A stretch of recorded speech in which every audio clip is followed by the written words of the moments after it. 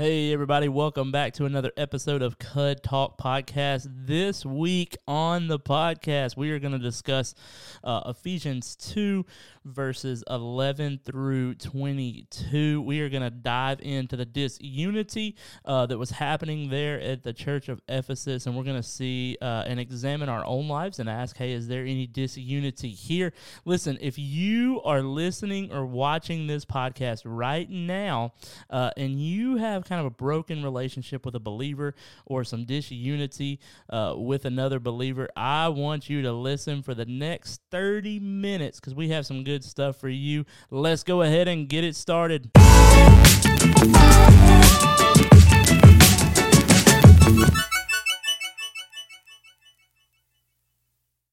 Chris, what's going on, brother? Good morning. Good to see you, man. Good to be back. Listen, we were in Ephesians chapter 2. We finished up the chapter this week. It was a really good sermon. Thank you. And I actually thought during the sermon, but also after, that you probably could have preached 2 hours on the text. When studying and looking for topics for us to discuss today, there was a lot of meat in that. A lot of, and when we talked about this, we're doing a class on Sunday nights called Grasping God's Word, and we talked about not over-spiritualizing a text, and sometimes we can do that if we go just kind of try to read things that aren't in there, but there is so much packed almost in every verse of Ephesians 2, 11 through 22, and so I say that to say, if you're tuning in with us, hang out for a little bit. It's going to be some good stuff. So a lot of stuff that you probably didn't get to, that I know you didn't get to on Sunday morning. Also, if you're tuning in on Facebook and you're watching us on Facebook, we have a new look. Yeah. We're in a new space. Kind of like it. And so if you're listening on podcast and you'd rather watch a video, just go to our Facebook at Cud Memorial Baptist there on Facebook, and you can find us. So let's jump right in. You were in Ephesians 2. Do you title your messages? Not really. Okay. I think when we're going through a book, per se, I mean, you could title them, but I just try to avoid that sometimes to not be overly creating something that might not be there. Gotcha. I mean, it's good to get people's attention, but, you know, when you're talking about and going through because all of these are building on one another. You know, I give it to Chris in planning and say, hey, this is the theme of what we're talking about. But so I say that to say, kind of what was the theme on Sunday? Would you say the overall meaning of the passage was? Unity in Christ, unifying Gentiles and Jews, the coming together. Yeah. So unity.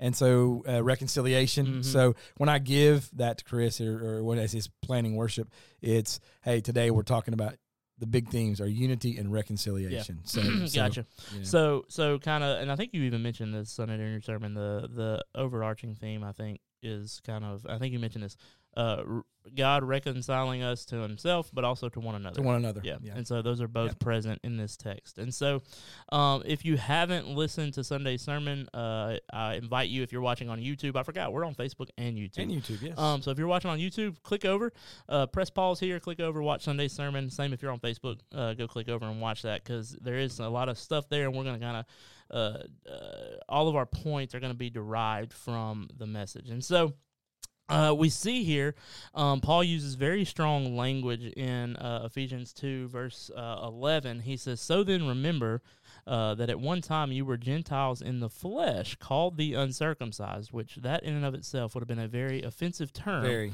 By saying, hey, you're uncircumcised. You are that group of people by those called circumcised, which is done in the flesh by human hands.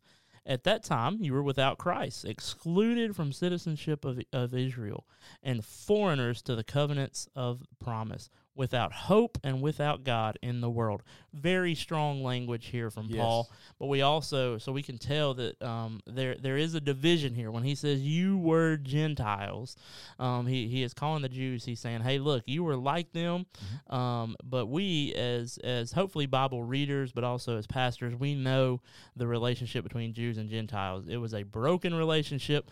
There was a wedge between them two. I really can't even think of a modern day analogy to these two groups of people and their hatred for one another. I think probably the closest would be the kind of radical Islamic group and how they feel toward the Western world, specifically us Americans. But I don't even think that's probably a good enough analogy for how they just disliked each other, and there was disunity amongst them. And so I want to ask you, the main source kind of their division was the Old Testament law. And you have to remember here that when Paul's writing this letter to the church at Ephesus, they aren't really, we are lucky in the sense that we have kind of so much time in between us and Jesus, and so we have more time to understand it. The Spirit has been working in us a little bit longer, and so we're a little bit more fortunate than they are. It's fresh for them. This is a brand new, fresh lifestyle. And so anyway, so the division kind of there is the Old Testament law. The Jews still, they were very prideful in that, and we are Jews, and kind of puffing their chest out. You are not chosen. We are. And so when Jesus comes, and then when Paul's writing this letter, and he says, "Hey, now you're one," that can be very difficult for them. But the main source of that division is the law, right? And so I just want you to maybe answer the question, how do we sometimes, because anytime we read God's Word, we want to say, hey, how can we make this applicable? How can we take this in our term, in our town, and then apply it to our lives? Right. And so how do we sometimes, a believer, church member, allow the law to drive wedges between other believers and other church members, or even kind of non-believers? We allow that law to make us be prideful. Just talk about that a little bit. Well, and I think that you hit it on the head when you talk about that this becomes an issue of pride. And I know of every single time the other episodes, that's a theme. We've said pride a lot, and how that prideful attitude puffs ourselves up. We create an us versus them type of mentality a lot of times, simply by placing restriction on people that we say, well, this is who we are. This is how we live. We are the church. We are the saved, the sanctified. And we place restriction on other folks that say, hey, this is, it's good enough for us, but you're not good enough in this, or you don't measure up. You don't meet this criteria. You don't meet this standard. It becomes, again, some of the language we talked about, very exclusive in a very bad way, because we set standards over folks and qualifications. What becomes exclusive? I think what becomes exclusive is if you don't meet a certain standard, look, style, way. You can't come to Christ. That you, I mean, that's what I was meaning. Yes, So that you can't come to Christ in this way.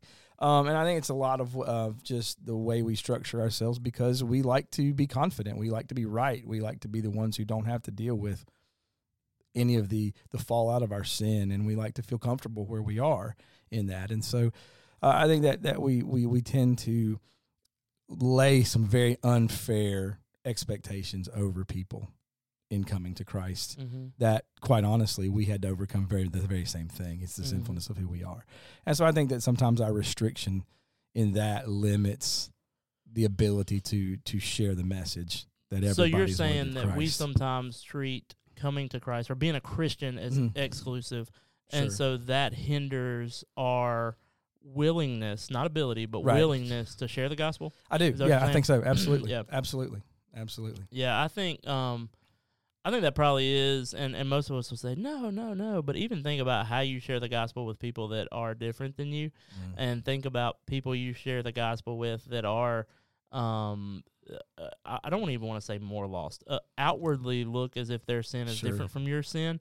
You treat them differently than just a person. You treat them as a project, or you can be exclusive just in the way you even share the gospel with them. But most of us don't share the gospel with those who are different than us, or maybe we don't even share the gospel, period. And that in and of itself you're making the gospel exclusive by saying, I'm not going to share.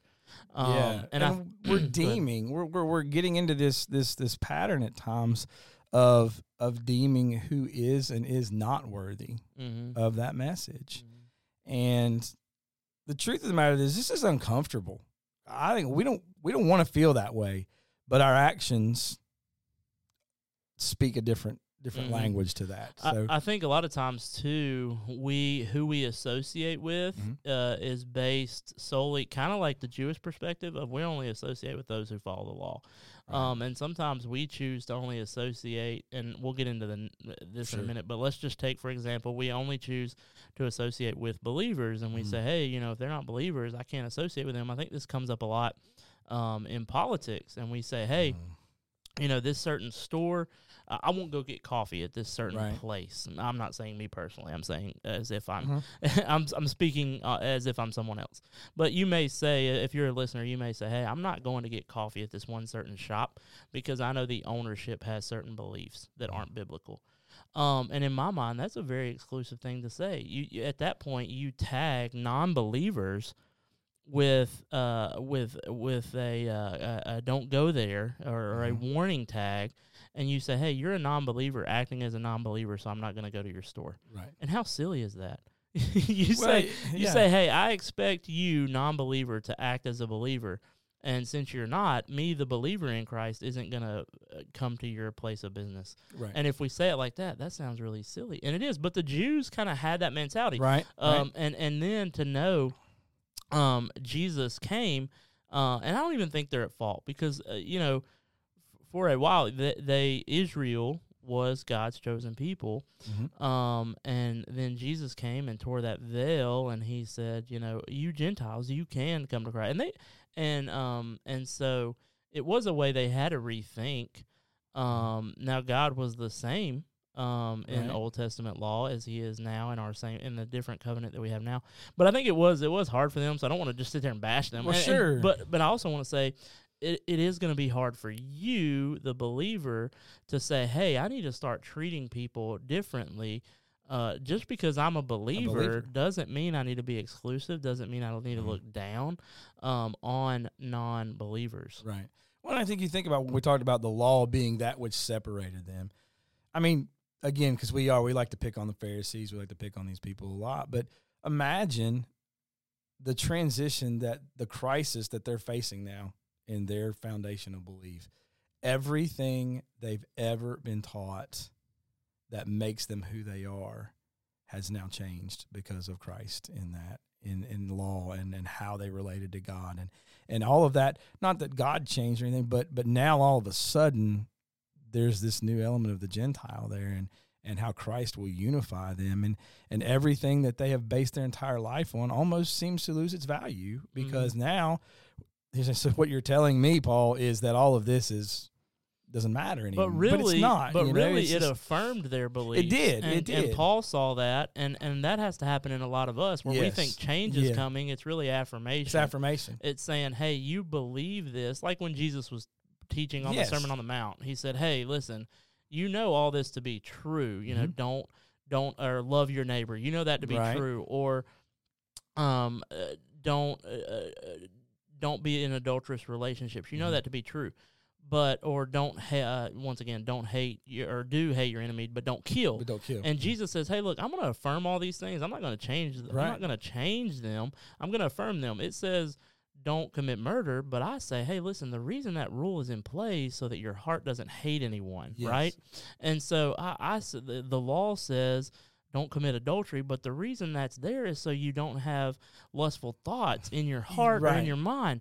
And so Jesus comes to affirm all this. Right, when he said it, didn't he? Well, I didn't come to abolish it, I came to fulfill it. So I mean, it's there. So that can happen with us today that we say, hey, I need to not really change my theology. I need to affirm it by the way I act, and my actions need to change. And now maybe for you, your theology needs to change a little bit, and it's unbiblical. But for the most part, our actions don't follow what correct theology we have. And so I think, that is big, that we don't treat non-believers differently. And that didn't even go into believers and how we treat them. One another. But that does kind of lead me into my next thing. Here in verse 13, this is what Paul says, and I'm sorry, I'm about to pick up my Bible. My microphone's in the way. It says this in verse 13. It says, but now in Christ Jesus, you who were far away have been brought near by the blood of Christ. And what it doesn't say there is, hey, you Jews who are near to Christ, you've been brought nearer. Or right. You Gentiles who were so far away, thank the Lord for Jesus, now you can be saved. It just says you who were far away, yes. Have been brought near by the blood of Christ. And so here we see the division was the Old Testament law. Mm-hmm. The Jews were probably very prideful in that. I say probably. They were very prideful in that, and the Gentiles did not have a connection to that. And so all of a sudden he says, this is what tore you apart, the Old Testament law. Now in verse 13 we see what brings you together, and that is the blood of Jesus Christ, and that unifies them. And so let me ask you this. Sure. How should that still unify the church today? It is the only thing that unifies the church today. Yeah. And again, the language that Paul uses here, it is so relational to those who are Jews when he talks about the blood of Christ, because they know the sacrificial system. Let me reword that question. Yeah. I think you were going to answer this question, but I don't want to seem silly by saying, hey, how should that unify us? Sure, right. Why should that be of utmost importance to unify us? Let me word it that way. Why that may have been a silly question. No. How should that unify us? Yeah, that's the only thing. That's the only thing that unifies us. No, and it should unify us because, and I'm guessing that's where your question's at is why should this unify us? As we look at this, when we read through this, we focus so much on everything that's dividing, and we talk about the differences, and you have to talk about those things. But the only way in which we really address all of the differences is through the one thing that is similar and same, which is through Christ. And so as we're unified under the blood, the sacrifice of Christ, who brings these two groups of people together, that is the unifying. It's not necessarily that every single belief is the same in these people. It's Christ and the blood of Christ, the sacrifice that Christ is for everyone. And so it brings us to a place of unity, and it has to be what unifies us, because if there is nothing else that will bring these two groups of people together, or any of us together, other than the person of Christ. And so it, saying that it is the only thing, but it is also the most important, because it is the lens with which we look and value every relationship, every interaction in that. So it has to be what we work through. It is the medium that we go through in all of our relationships with one another, and how we're going to understand both sides of this equation, bringing and being brought in, and what God is doing in this. So it's, it's the one thing that covers all things in all of the differences and all the similarities, which there really weren't a lot of at that point in time. But it is in today, as we look at the world, as we see one another, we have to see them through Christ.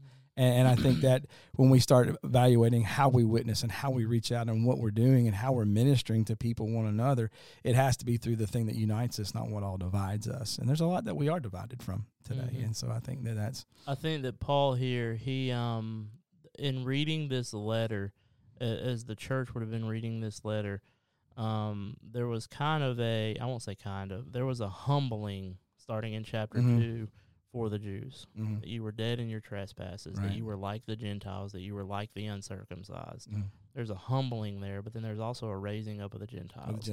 And so to say, hey, listen, Christ is for you, and what binds you both is, and what brings one up and the other down is the blood of Jesus Christ. And so for us today, what does that mean, and why is that so important to unify us as a church? I think for the believer, the church member, to be humbled and to think, the reason I belong to this body of believers, even the local body of believers here at Cud Memorial, the reason I belong to that church is because, and the reason I can fit in, the only reason, is because of the work, and the life, work, crucifixion, and resurrection of Jesus Christ, the blood of Jesus Christ, summed up here in verse 13. Sure. And so when you come to that, that's a very humbling thing. But also, it's a very unifying thing. To know not only am I the one humbled, everybody else there, that's why we are unified. I remember, and you think about areas in your life or clubs that you're a part of that y'all come together for a unifying purpose. And I'll give you an example. Went to a middle school basketball game Saturday. and the crowd was split. It wasn't quite 50-50. It was probably 70-30. Yeah. But where we even chose to sit at that game was based on the unifying factor of what team we were pulling for, right? But after the game, you were there too. Yep. There were church members who weren't unified in what team we were cheering for, and they were cheering for the other. But after the game, one team won, one team lost. We all met on midcourt, and we were all, "Hey, how you doing?" Shaking hands, loving, because we knew there was something bigger that unified us than that ball game. At that moment, we were both cheering for someone different, but we weren't even cheering against the other team. Yeah. But there was something bigger that brought us to unity.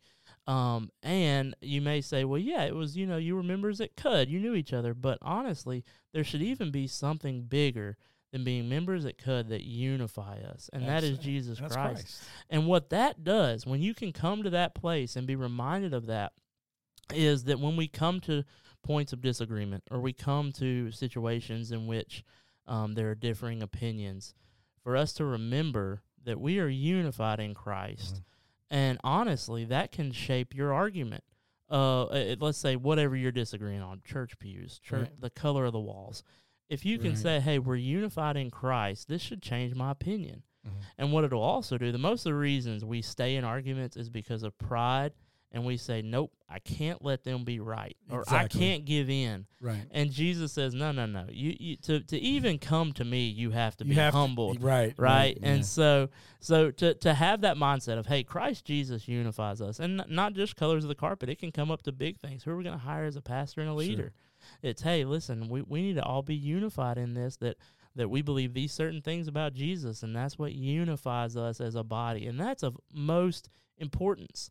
It's not age. I'm going to go to this church because everybody here is the same age, and age unifies us. Sure. Or I'm not going to go to this church because everybody here kind of drives the same vehicle and lives in the same type house, and money and economics. Like, that's why I'm going to go here, because that's going to be the unifying factor. Because then when it comes to arguments, y'all will view things way different, and that won't be very good. Well, how many of us believers, like you what we're talking here, pick and choose based on things that are most like us?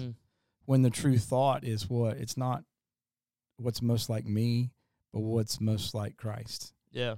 And, I mean, we all, we talk about, you pick a Sunday school class because they're like me.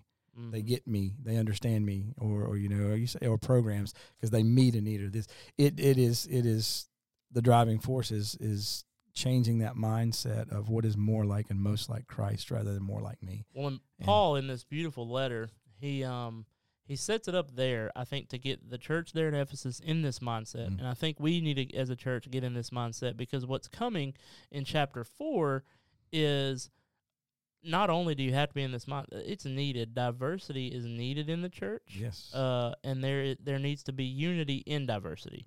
And so he's setting us up here for what is about to come.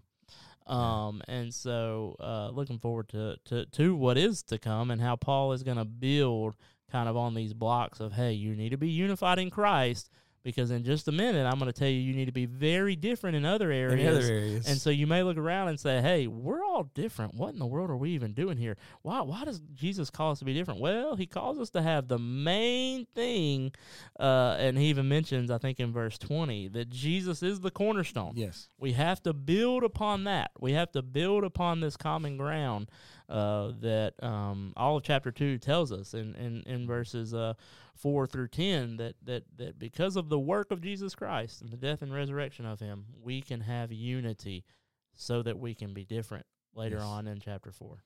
Yes. Good stuff this week. Really, really good stuff. I said we could keep going on. I know we're pushing 30 minutes, so I'm going to ask one question. We can or one more, and we can go into this deeply or not. Let me. Actually, I had a deeper one. I'll put it off to the side so we don't have to take 8 minutes. Let me ask you this, man. Sure. In verse, let me see here. Where is it?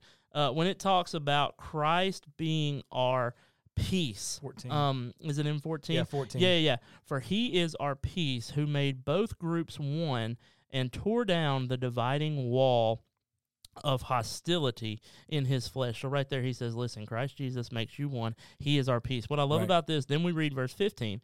He made no effect he made of no effect the law consisting of commands and expressed in regulations, so that he might create in himself one new man from the two, resulting in peace. So what I love about this, and what I want to ask you just in 5 minutes, and we didn't talk about this previously in the show, but I think it'll be good. It says Jesus is our peace. Is our peace. And then he took two groups and made them one, and they were peaceful. Peaceful. Explain the importance of how Jesus has to first be our peace before we can bring peace to each other. Absolutely. Well, and you know, the thing about this blows our minds a lot, because this is totally an illogical thing. Because these two groups are at such odds that within themselves, they don't have the ability to have a peaceful relationship with one another, because they are so. So Christ as our peace, not just that he gives it, brings it, but we find in him as our peace the nature and the ability to be unified in the midst of this diversity you're going to talk about later in chapter 4. And to know that he as our peace, it's not just the feeling that we have of being at peace, but it is the mode of which we operate from. It is life with God. It is our salvation, the peace that he is in our life that covers our sin, covers their sin.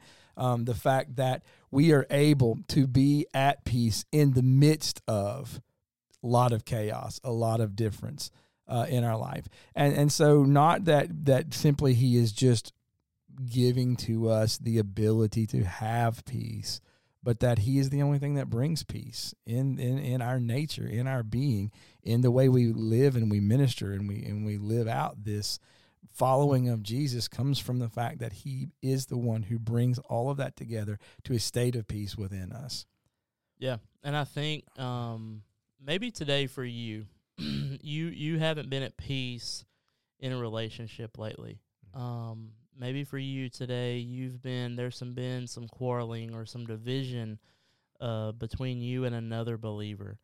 And I want you to start today by finding peace in Jesus, because you are not going to be able to come to peace in that relationship. There's not going to be peace in that relationship until you allow Jesus, as it says in verse 14, to be your peace. So if you're listening today, I want you to think about, am I in division with someone? And if you are, come to peace in Christ first. Ask Christ to be your peace. Say, God, I need Jesus to be my peace. When I look around and the world's falling apart and this relationship is what seems to be dying, Jesus, I need you to be my peace so that we can restore peace together. Because Jesus, once again, is the only common bond sometimes that you can find with other believers. And so today I encourage you, pray for Jesus to be your peace, and so that you can bring peace to some broken relationships that you have. Thanks for joining us today on the Cud Talk podcast. Looking forward to next week as we jump in to chapter 3. Hope you guys are enjoying this. You can subscribe on Apple Podcasts, Spotify. We're on YouTube as well as Facebook. So see you guys next week.